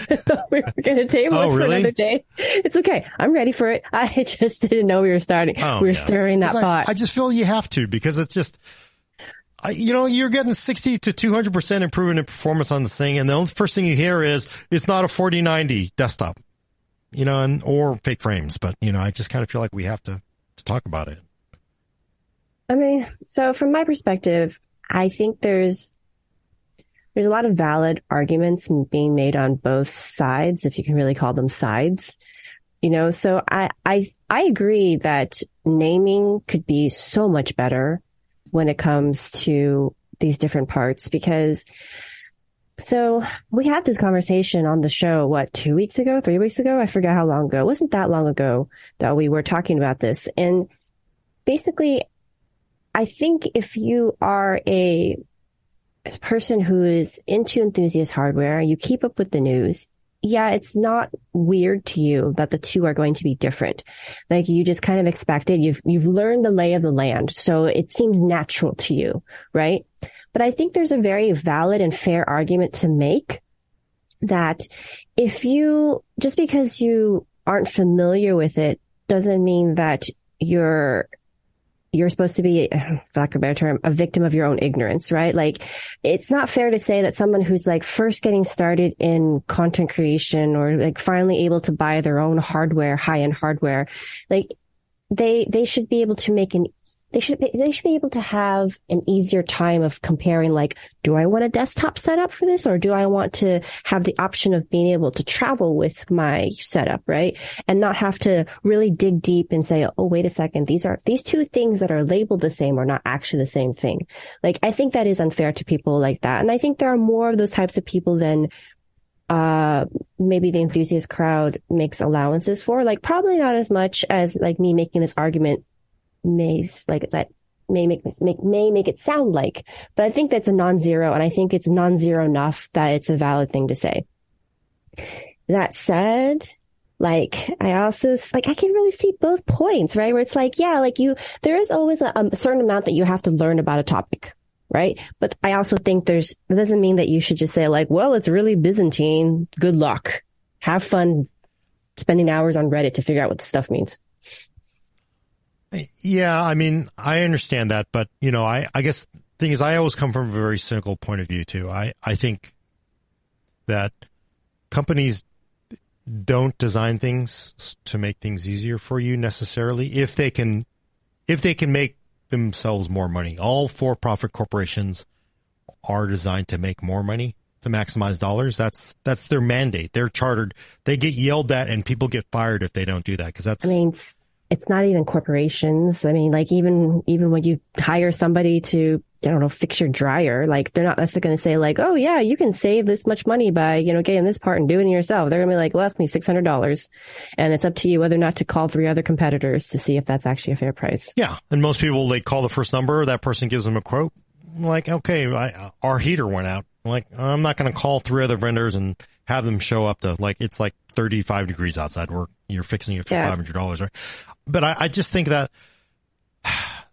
these companies want to just make money for you. They want to maximize, but I think people, maybe I think it's a little unfair because it's not a 4090. It's not just called a 4090. It's actually called a 4090 uppercase L laptop GPU, right? And that's what it is. It's listed in specs. They publish the specs. It's all out there for everybody to see. It's not hidden. I mean, the fact is everybody is so hung up on, would you really feel better if they called it 4090M? Would that really make it all better? It really is just simply calling it M? That's really going to, for that uninformed buyer that goes out and they're just browsing, at the store, they're looking at their phone, that M is going to tell them everything they need to know. I think so. I mean, I honestly think that just having some kind of different designation is enough to make somebody go, oh, wait a second. What does that mean? I should probably look that up. And it gives them something to search for more easily, right? Like, I think if like I was coming into something, and I didn't know anything about the topic, or I was like only maybe peripherally aware of the topic, I wouldn't know necessarily to go, hey, what does it mean when there's a RTX 4090 in a laptop versus a desktop? Like, I don't even know what search terms I would use if if I'm that novice enough or that unfamiliar with the topic. This has happened to me all the time. Like, I'll have to go to a more experienced friend, that knows about something more than I do and say like, so this thing is happening to me and I want to do my own research. So I'm not spending hours asking you questions, but I don't even know how to phrase this. And they'll say, oh, okay, this is the stuff that you need to put into Google's search bar to start researching that. And I say, oh, great, thanks. Now you've actually saved me however much time I'm going to spend, spinning my wheels trying to even get to that point. Would you though? I mean, but don't you, wouldn't you argue if your friend texts you and says, hey, I'm thinking about buying this laptop with a 4090. Well, one thing, it's not going to be like $600, Costco budget laptop. This thing is like blinged out. No, I love Costco, but you're not going to get Costco. It's not, you know what I'm saying? It's not going to be like, they're not like, oh, I'm really looking for the best, they're not looking for something to do TurboTax on, right? If they're looking for a 4090 laptop, they're looking for the best performance they want, right? So clearly if you're looking for 4090, you want it because you've heard the buzz. If you buy a 4090 laptop GPU or lap-based laptop, you are still literally getting the fastest thing out there, right? So I think it's just a convergence of different viewpoints that some are naturally in conflict with each other and some are, it's an issue of, a pragmatic outlook versus a philosophical ideal type outlook, right? So on the one branch of this, one vein of this is the whole okay, we could put an M on there or maybe some other cool letter that we use, not X because everyone uses X. It has an uppercase L. I'm just saying, right? If you put that designation on there, it makes life a lot easier. However, from the perspective of, say, a company, if you label something like that, you are cueing people that it's different, which is kind of honestly a little bit against, what psychologically they're hoping to do to you. I mean, in fairness, right? That's the reason why businesses also put it's $.99 instead of saying, no, it's $100. No, it's $99.99 because they want you to think, oh, it's like $90 because your brain just kind of anchors there as opposed to actually doing the math. Right. And that is its own whole separate conversation or at least another spiraling down further into the weeds of is that right? How should we legislate, fairness and, whatever, that's its own conversation. But that's one conflict that we're talking about. I think the other is just the whole and this is just me being maybe more of I need tangible things. I guess I'm a little stupid. I can't always operate in the philosophical realm. There's a lot of times where I'm listening to people talk about benchmarks. Even earlier where it's it's a 13% uplift. And secretly, I mean, maybe not so secretly now because I'm admitting it, but sometimes in my head, I'm that's 5 frames. That's 5 frames. Yes, it's good. It's an improvement. And but in the range we're at, that's 5 frames. Yeah. Is it really going to make that much of a difference, right? So that kind of speaks to your point here where it's this is still the absolute best you're going to get on laptop, y'all. Like, it's not like we can take a desktop 4090 and just cram it into a laptop ourselves. It's not like we're being denied an experience that that exists in somewhere, right? It's just like, that's what it is. So yeah, it sucks that like the naming's weird and like it's not analogous, but at the same time, like if you look at all the charts that you created, Gordon, like it's like 60% range, 70% range, over 100% range. Like this chip is nuts. Like, this is the reason why I wanted to talk about this more so than the CPU side, because to me, that's super exciting. Where only 40%. Right? And only 40%. Phone it in, Intel. More importantly, we haven't even gotten to this point yet, because I was kind of waiting like us to like get through this whole stuff, but I'm going to bring it up now because like it's part of this topic I'm on, which is like, this chip also fits into the craziest chassis now. Like, from my perspective, where it's like, not even 4 years ago, like 3-4 years ago, you're talking about a 3-pound laptop. That's your productivity machine. Like, you're just like, I'm going on a flight and I'm working on like basic Excel spreadsheets. Like, that's all I'm doing on this, 12-hour flight to Japan or wherever I'm going for work. That's all you can expect out of your 3-pound laptop. Like, it's like a 360 spinning hinge. Like, that's already amazing compared to what we used to have. I'm excited. You can fit an RTX 4090. Like, I don't think I can call it cut down. I won't call it cut down, but like lower TDP. So obviously the performance is going to be scaled a bit, right? But you can still get a 14-inch laptop. The Asus Zephyrus G14 is going to have a configuration with the RTX 4090 in it. And that laptop is like I looked it up. It's like 3.8 pounds. So it's a sub 4-pound laptop. Yeah. That freaking blows my mind, because it's not just the high end that this is like interesting. It means that what kind of laptops can we actually expect to see 4070s in, 4060s in? Like, now when I take a 2-pound laptop to whatever business trip I'm fortunate enough to go on, does that mean like when I'm not doing work, I can be like, yo boss, I'm off the clock, and like fire up a game and like actually be able to play it at, settings that I'll actually enjoy, as opposed to like, no hate, Brad, but like GeForce Now, great option, but not always the best on hotel Wi-Fi, right? Like, yeah. So I've kind of gotten off into my own, like, off the rails here, but that's just like, I just feel like sometimes we miss the forest for the trees when we talk about this kind of stuff. And I don't think anybody's wrong to point out the trees. I think it makes for a really great discussion among us. Like, we're all passionate about hardware, but sometimes just a little bit, I think we miss the forest for the trees. Yeah, no, I agree with you there, because again, the efficiency pickups from 40 series are pretty hefty, it looks like. Because if you're able to put that in a G14, although the TGP was higher than I expected, I think as you said, it was like maybe 100 watts. I forgot what it was. It was actually higher than I expected. But I will say, again, we haven't done power testing and all that stuff. That'll come from a different chassis platform. But I will say this laptop, with its 330 watt power supply, is running them side to side on a watt meter. They have different panels. This one has a mini LED. The other one had an IPS, but running a GPU load on it, this one was actually using about 20 watts less. It's still, you're still looking at, 280 watts, but it was using about 20 watts less than the previous 3080 laptop GPU. So 3080 Ti kind of is really, and I'm trying to mentally always say laptop, because that's the thing, is technically it is 3080 Ti uppercase L laptop. So instead of M, you have the laptop. If we all say laptop, nobody will be confused. But the fact that you're able to get 60% more performance in a pure GPU load, I think I was running Octane, out of this laptop over the previous one, and you were doing it for a little less wattage, was like, it's kind of nuts. They're getting a very decent efficiency out of the 40 series over 30 series. And I think that's probably the one thing that's being lost in the usual kind of like hand wringing over the naming of everything. So.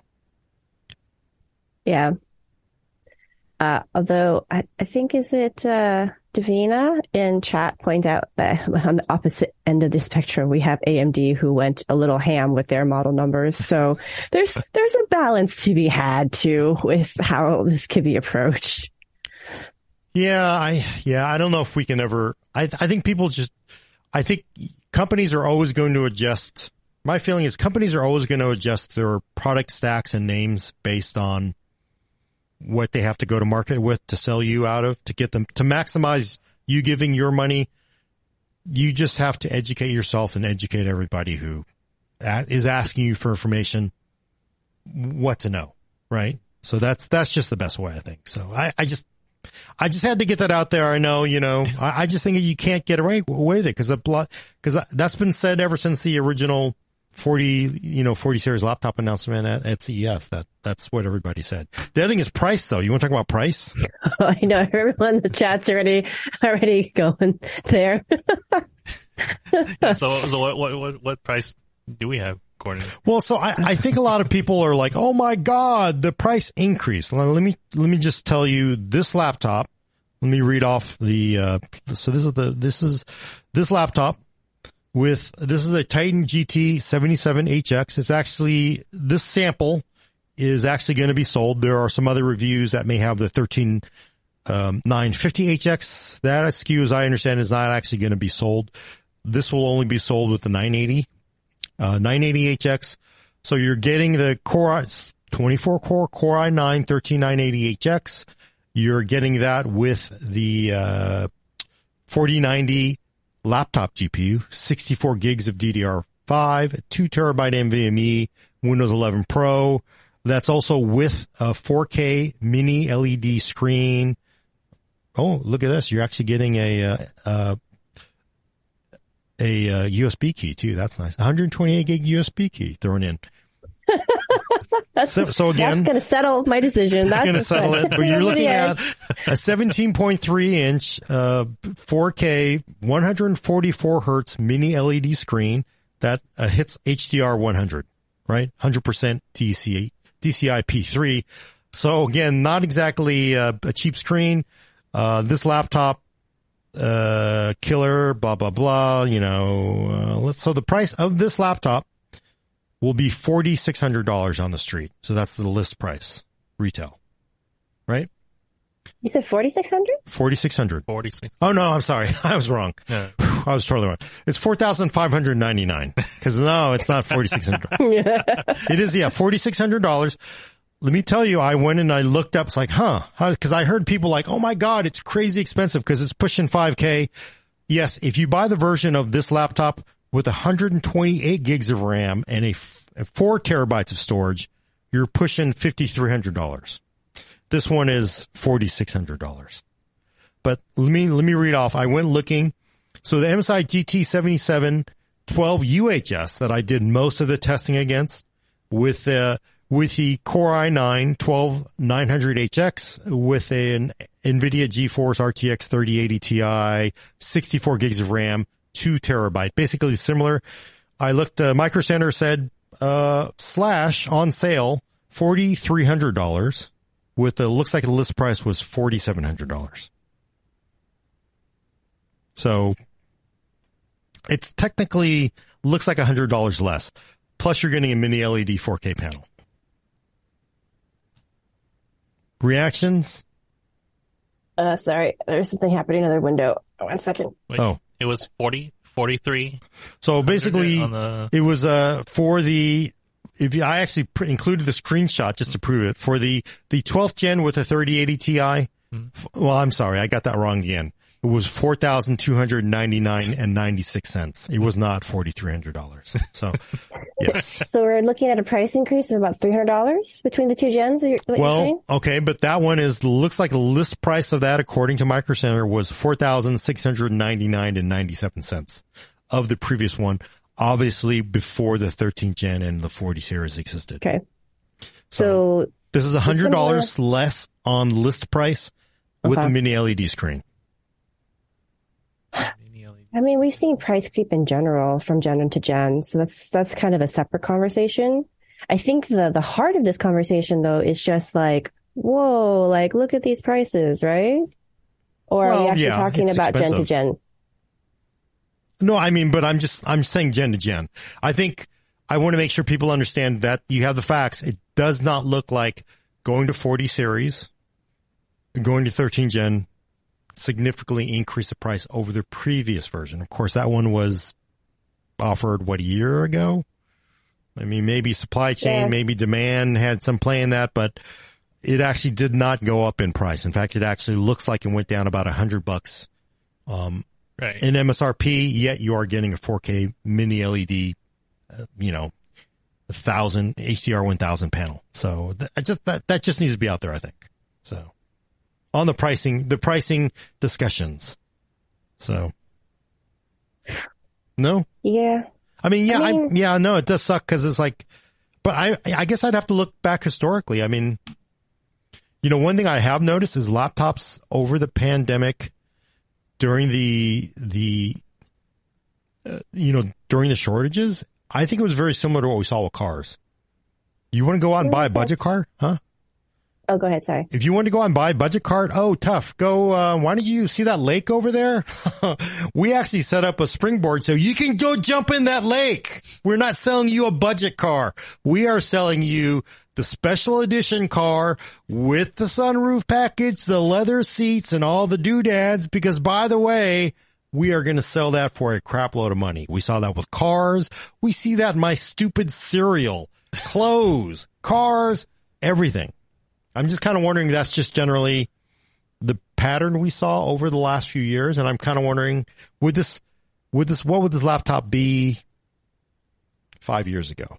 Or is it just simply because people are able to go out and pop off and buy $4,000 laptops? I don't know I don't know if you can really separate it out like that, because there's so many different factors or influences from the past few years, the pandemic, the supply chain issues, the difference in approach to hardware, right? Like where it's just raw power, like let's just throw everything at it so that you get the absolute, most rip-roaring piece of hardware out there.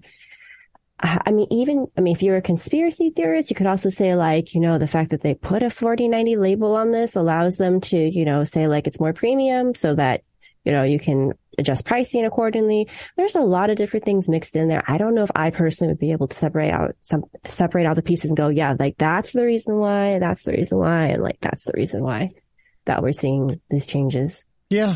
But I just want to point out, I don't really know if the price creep is just simply the price creep we've seen everywhere. I mean, I think every company's going to take advantage of that to some degree. There are things that I'm seeing where I'm like, do you really need to raise the price on that? You can't be moving that many units of that. It makes you wonder, right? It does make you wonder, because you would think eventually what brings prices down is ain't no one buying it, and that's typically, but we'll have to see if that happens. But I do want to just make sure people understand, going from the previous version to this one, it actually looks like it actually went down a little bit. So, and you're getting with a arguably probably a better panel too, right? Because this was the previous version had a 360 hertz 1080p IPS, or I don't think it was IPS. I don't know. It might have been a VA panel, but you're getting a mini LED 1000 nit panel, 144 hertz. So that's nice. Yeah, very nice. So I just want to point out, on this particular model, I don't know if the screens are necessarily are valid. So we'll have to see with other ones. How much did the laptop weigh again? About 7 pounds. Basically that's without the power brick. Mm. So the power brick, 330 watts, is probably 2.5 pounds. It's you're going to fill it in your backpack, but you're going to carry it to the hotel or whatever, set it up, and call it a day. It feels like. Gonna need to have Adam expenses so I can work work at Computex and game at afterwards. I was just gonna say, I feel like Willis is rapidly calculating in his head the different arguments in favor of having something like this available to our video team. Yeah.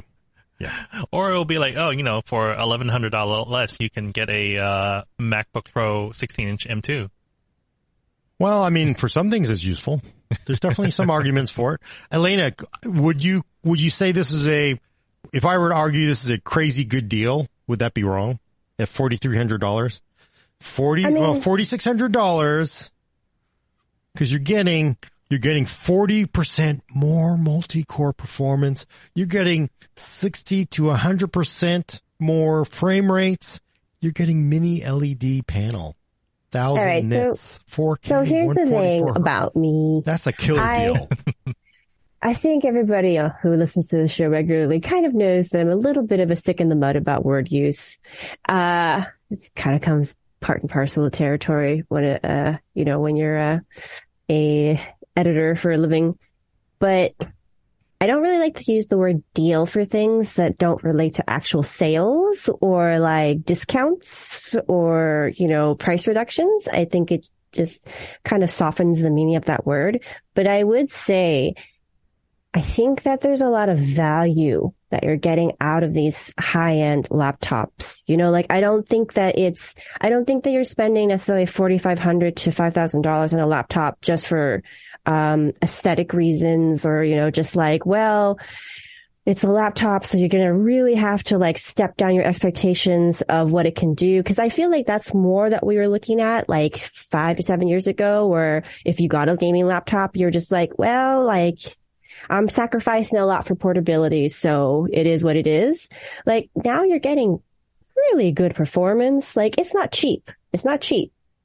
But I think that for the money you're spending, you are getting something in exchange for that money. So I would call that more of a good value for what you're spending on if you can make use of it, rather than a deal. Like, a deal to me is something that, like, you're like, wow, like I just have no reason not to buy it because it's like discounted. Like, I'm not spending as much as I normally would for this. And like, even if I don't really need it, I could make use of it. So I guess I'll go ahead and splurge on it. Like, to me, that's like more like deal territory. So, let me summarize. So Elena is actually saying 40 series with 13th gen is a good deal. Nope. Good value. Nope. I didn't say, okay, yeah. I think that for the right person, it has a lot of value. Like Willis. It's good value, but for the price, not too sure if I want to spend. Yeah, I'm not sure if I want to. Yeah, not cheap. I want to know. I need more. Red envelope from Gordon, if anything. Yeah, I'm just trying to obviously make people feel uncomfortable. We got any questions? Yeah, let's get on to Q&A real quick. Let's see here. All right, updating slide. So real quick, just a reminder, if you have any questions for us, please add us on YouTube at PC World, and also for audio listeners and those who are catching up later on the stream, please send us the comments or the questions on the Full Nerd Discord as well. Let's see here. So we have a question earlier from, this morning from Dark Helmet, asking, so recently, Hardware Unbox had a video explaining why most reviewers perform gaming tests for CPUs benchmarked at 1080p, which got them thinking like, hey, the crux of it is that reviewers want to see how far given a CPU is capable of pushing a GPU. Is that correct, Gordon? Yeah, the main, I ended up tweeting a Hub's story. I think it was it both of them? I thought it was Steve that did the video. Steve Walton over at Hardware Unbox. Please also go over to Hardware Unbox, like and subscribe, and click the smash button. Basically did a video showing the differences, taking older CPUs and pairing them with newer GPUs. It was in reaction to people going, why are you testing at 1080p? This is just simply not realistic. Or why are you testing with 4090s? And the reason you do it in a CPU review is because you don't want to run workloads, mostly games in that instance, that are CPU limited. So you would run a lower resolution to basically pretend that you had a 5090 or an RTX or a Radeon, whatever, 9900 from the future. So the idea is like you're advising people to buy a CPU. And in that case, it was like, I think it was like 8700K versus a 2000 series Ryzen. What's better? taking the video card of choice at the time, you would then run it at a lower resolution or lower game settings to go like, oh, this CPU is probably going to be faster when the GPUs get faster a few years from now. That's the rationale. People might run 1080p. They might run lower game settings or even lower resolution. A lot of people don't, but there's disagreement with that because they go, no, you should always run real world examples. Nobody in their right mind is ever going to pair a high end GPU with a low end GPU or CPU. And if you're buying a 4090, you're not buying it to play at 1080p. You're buying it to play at 4K, So I think what it is just simply, he was trying to explain to people why people do it that way. And it's not, if you need to see more validation of 4K gaming or this gaming or that gaming, please go look for that data elsewhere. But that is one valid way to give people insight to how fast a CPU might perform with the GPU from 5 years from now. That's the concept. And that's actually kind of what people did with the original, Ryzen launch. And I will tell you, I've reviewed CPUs for a long, long time. Honestly, CPUs in games never really mattered before. Mm-hmm. A lot of that's because it was only Intel's world. But you would do like 720p, you'd run a few games and call it quits because it didn't really matter. It's obviously gotten more important with CPUs now. When the original Ryzen 1000 came out and people did 1080p testing, some people did 720p testing because that's traditionally how you had always done it.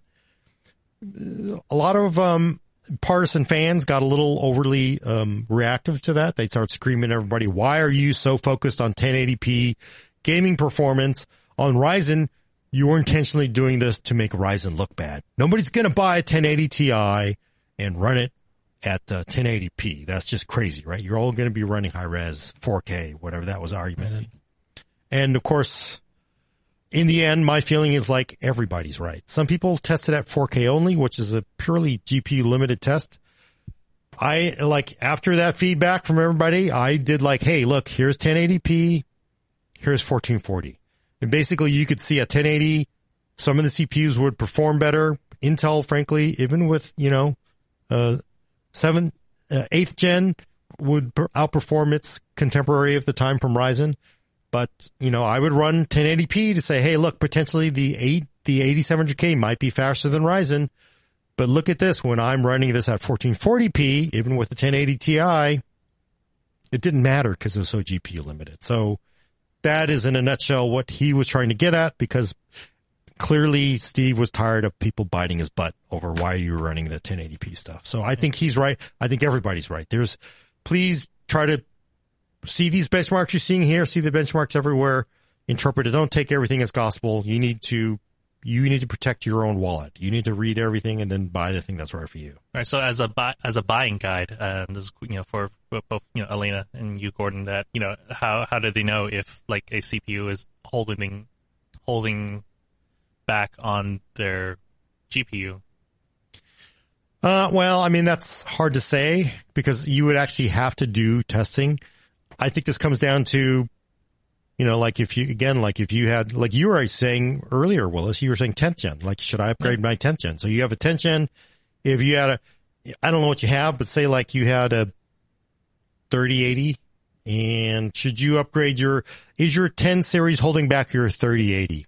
It's going to come down to CPU, GPU, memory bandwidth, also the things like the game you're playing, the resolution you're playing, the frame rate of your panel that you're playing, right?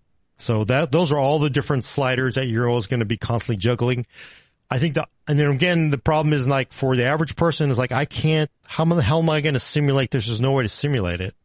Mm-hmm. I'm going to say generally, if you only care about gaming, let me just make this rule up. If you only care about gaming, you're always going to want to, I've been saying it for a long time, you always want to put your money into the GPU mostly, right? The GPU is always going to get you more smiles than a CPU. So if you have your 1080 Ti, say if you had your 1080 Ti and your 10th gen and you upgrade it to a 13 gen, it's not going to get you as many smiles as taking your 1080 your 10th gen and pairing it with, say, a 4080. Right. I think if you took a 4080, you would get way more smiles than upgrading the CPU, even though that 10th gen is not going to perform as well as a Ryzen 7000 or as well as a 13th gen.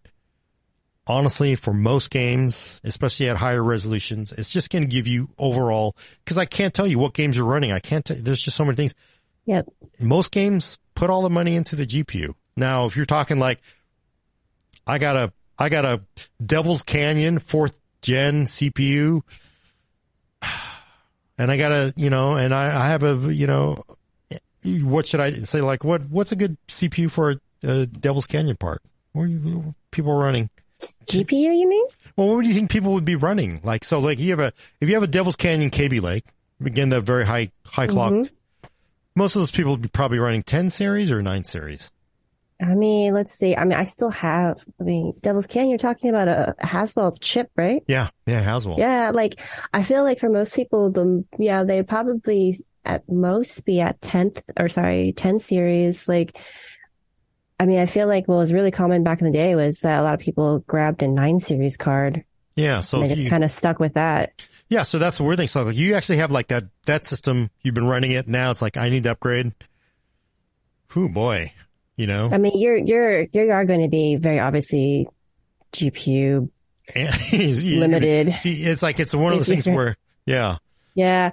But so here's the other thing too, though. Like, and I think this is like a key, and this is me doing my whole like, but it's only 5 frames more. That's like that part of me where it's like the other key thing that a lot of people forget to take into account.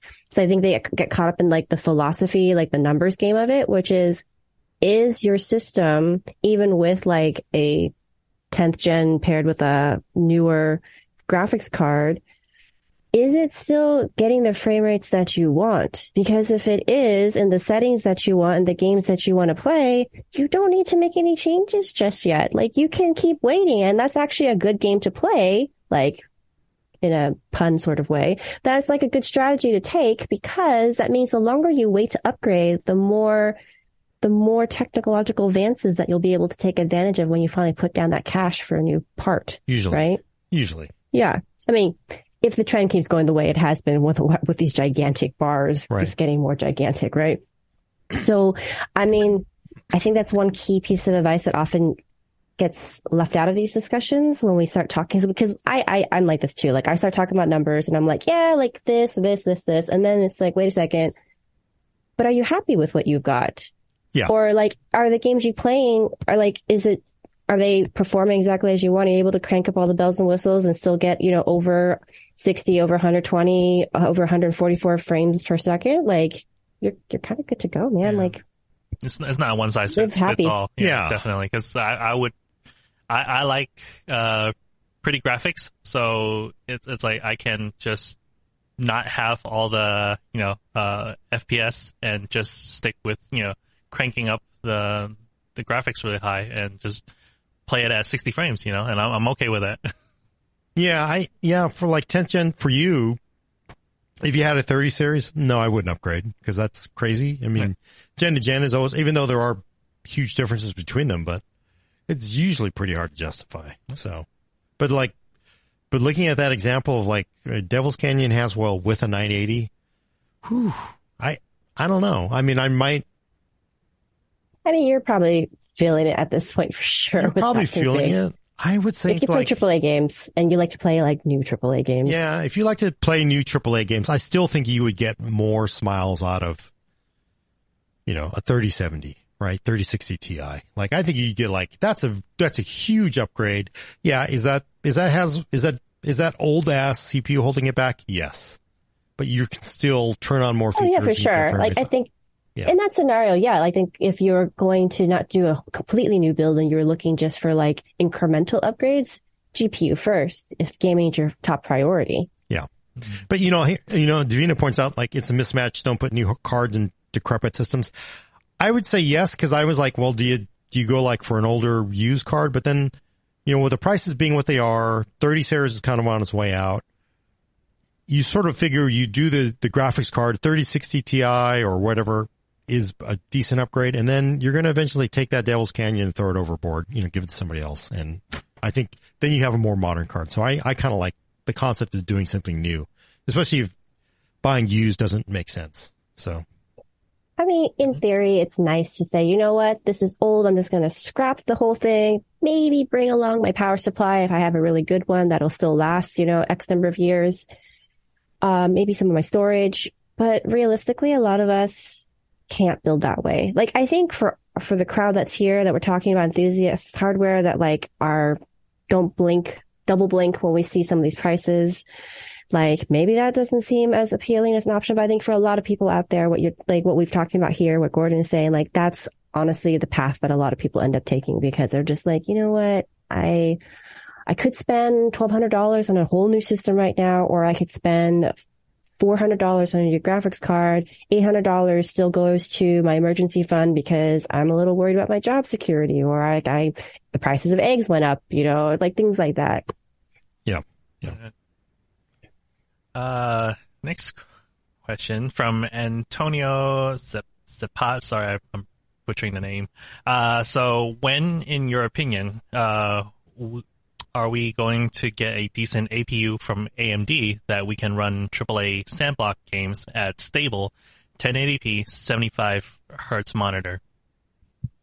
Wait, AAA what games? Sandblock games. Sandblock games. You mean Minecraft? Sandbox? I'm sorry, I don't know what that class of games are, but I do think,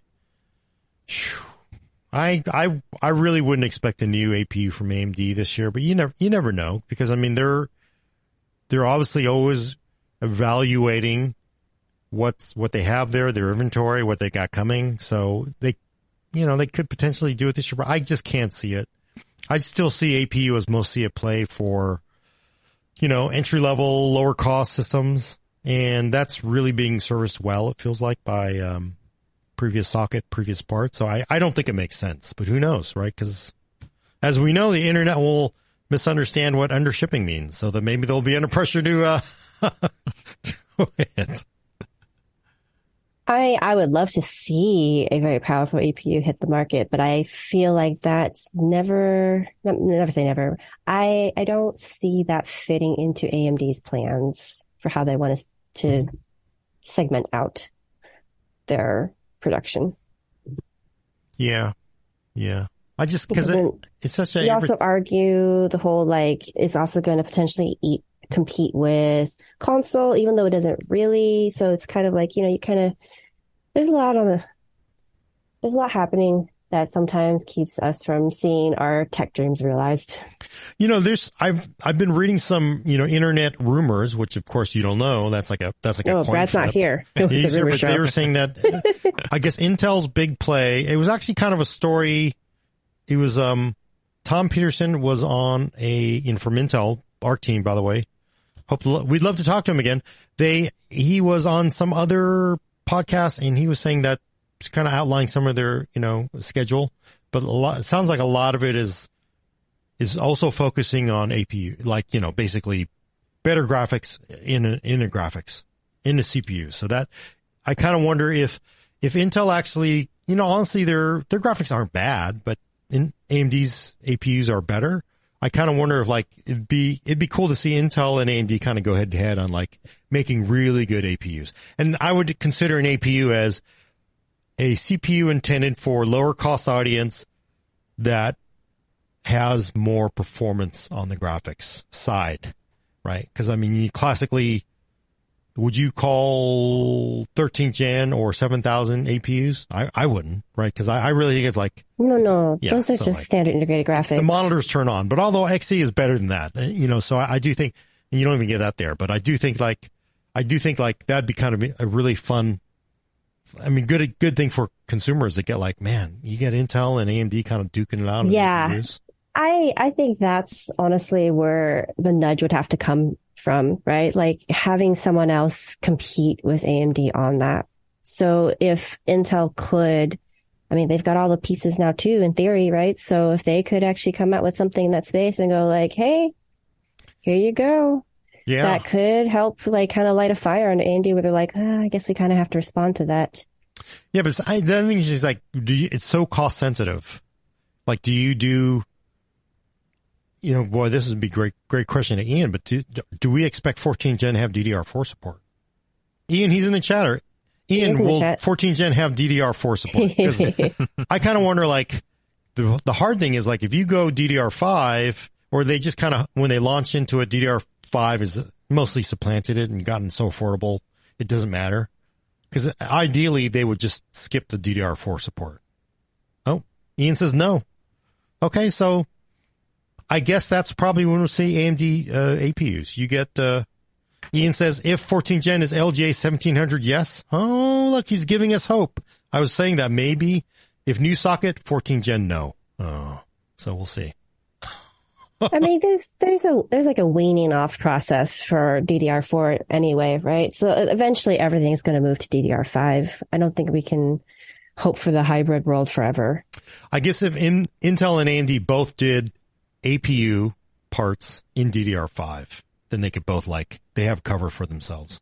Then people couldn't say, like, why don't you do a DDR version? I can't afford DDR5. Then they both kind of like, oh, well, that's the future. Okay. All right. See, from Tycho, do you have any insight on the Intel motherboard 2.5 gigabyte LAN issues? Does it affect all new Intel boards? I haven't looked into it. I've read a few stories. The complaints, I don't know if they're true or not again, but there's definitely a lot of smoke there. The complaints are that the Intel 2.5 gig, these are actually Intel branded, 2.5 gig Ethernet chips have this bug that they are occasionally disconnecting, and it's pissing everybody off. Looks like software has not fixed it yet. I don't know what the answer is on that. I don't know how valid the problem is, but again, there's definitely a lot of smoke. So there may be some problem. I don't know whether it's easily fixable through software, firmware, or whatever, or buying a PCIe 2.5 gig add-in card. I don't know what the answer is. Oh, wait. You know what? We have AI internet.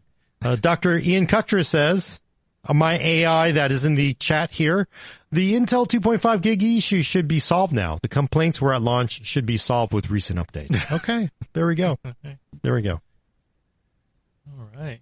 So for audio listeners, I just broke the chat because I picked up my kitty. I'm very sorry, everybody. I know I've been kind of visually distracting, just like checking on him. He wants his afternoon snack and he's been very disruptive. Do you have the snacks on you so you can give the snacks now? No, I didn't think we were going to go this long. Oh, sorry. It's been a while since I've No shade. It's just, he doesn't know that sometimes schedules change and he's an old guy now. So he wants things when he wants things. My dog also, our dog comes up and looks at me like, where's the food? Where's the food? It's like, I'm not feeding you. Like the afternoon feed, that's one of the kids' responsibility. But he'll come up to me, start pawing like, go bug somebody else.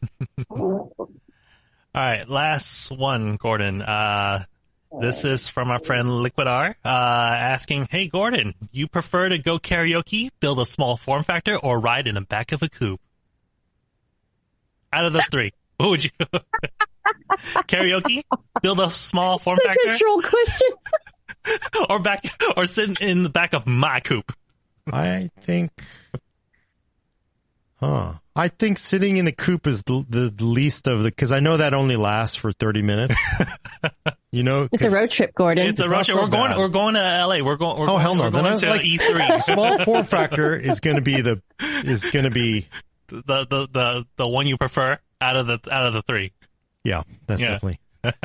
Wait for the entire parody item, or but when I have the entire parody album written, we're going to do it. So I have an idea. Do you know? God, my brain is just not there. You've had a long weekend. It's a long week. I'm still trying to I was kind of stunned all weekend. Dan used to work at Future. Ghostbusters fan. God, what is wrong with me? Dan Masoka? No. Used to work on one of the games. Oh, the IT guy. No.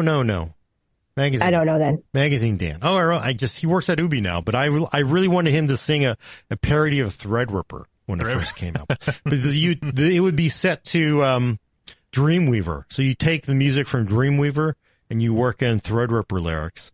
And then we're like, that's the first song. The second one is, the Aerosmith song with the Don't Want to Miss a Thing without ray tracing. Like, that's like two.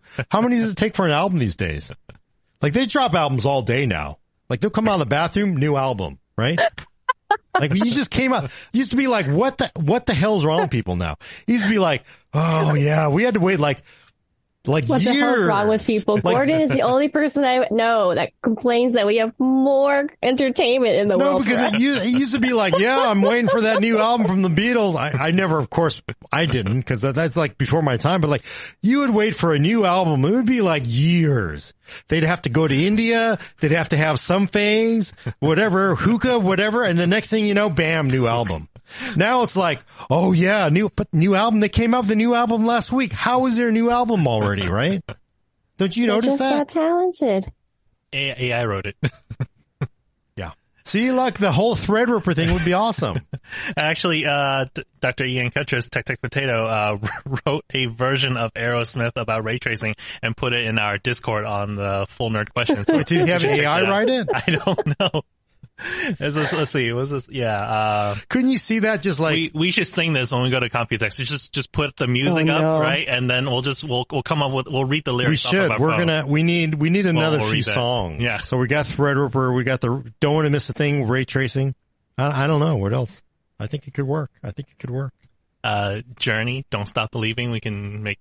What would that be though? So like it'd have to be some kind of. It's got to be something super impressive or meme worthy. That's the thing is like, I guess you'd have to take a song and like maybe 40. So the 40, 80, 12 gig would be another like cringe one. I think that was like everybody, that caused everybody to freak out. What would you layer that onto? What song would you layer that onto though? 12 volt high power. What would be like a good, the whole 12 Melting Cables? Yeah, but what would be the song it would be? Because it's got to have a good song. When you think of like, I don't want to miss a thing, but ray tracing, that's like it totally writes itself. Threadripper and Dreamweaver writes itself. So we need the songs. Oh, he said he wrote it in Chat GPT with the phrase "write lyrics about AMD Ryzen chips to the tune of Happy" by Pharrell. Now we would get sued. We would get sued because probably. Somebody like Getty's gonna like, I don't know, you're gonna like. No, you gotta pay for the sampling, right? That's, oh my gosh, yeah. Music now just samples from everything. Everything is just one big. Well, that's how they do their new album. Oh, so you're complaining about the sampling. I mean, I enjoy more entertainment, but it's kind of like Hollywood recycling the same story over and over again. Like, I like new stuff too.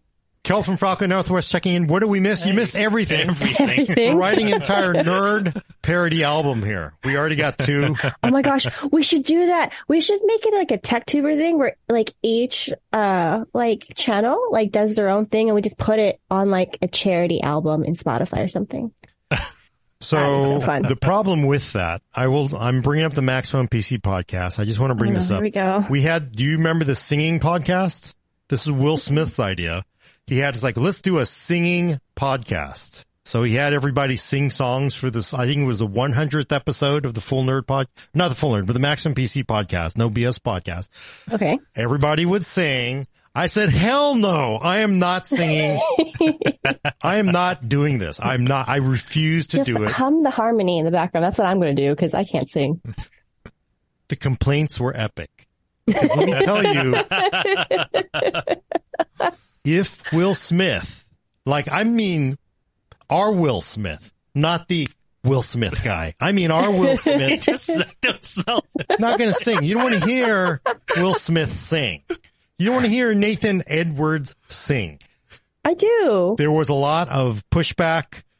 Mistakes were made. So we got to the 200th episode of the No BS podcast. We never did it. We just did not do it. He wasn't getting jiggy with it. I think the pressure was they wanted like another singing episode or something epic. I'm like, we are not going to do a singing. I'm not going to sing. You don't want to hear singing. But yes. All right. We got to go. Elena's got to feed the cats. I know. Yeah. Sorry, everybody. We're being no. Thank you for getting here. I know you had an epic night. There's hardware. Hey, you know what? This is my last message to everybody. You wanna just gnaw on Steve Walton's ass from Hardware Unboxed over something, or get on Jay or Linus or Steve over Gamers Nexus, or just call that guy Gordon the dumbass he is. Oh, why would you do this? That's fine. But remember, it's hard. Reviewers hard as life. You got to say, like, first, thank you for doing this test. Let me tell you why you did it all wrong. But at least first say, thank you for your test, because everybody, when you do launches, you are just, you are burnt and it never ends. So look, everybody's opinion is valid, but please say, thank you for running the test.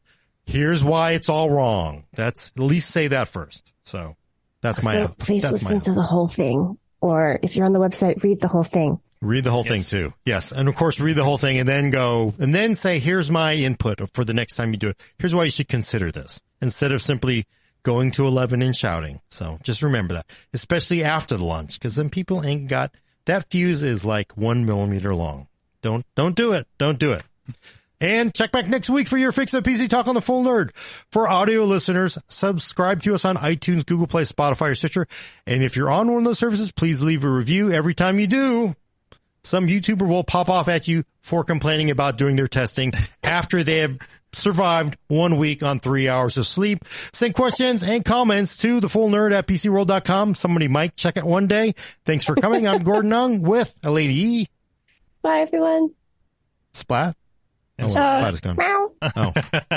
And Willis is going to take us out. All right. We are going to take song requests. Please put them up on on our Discord channel. I want to on the suggestions.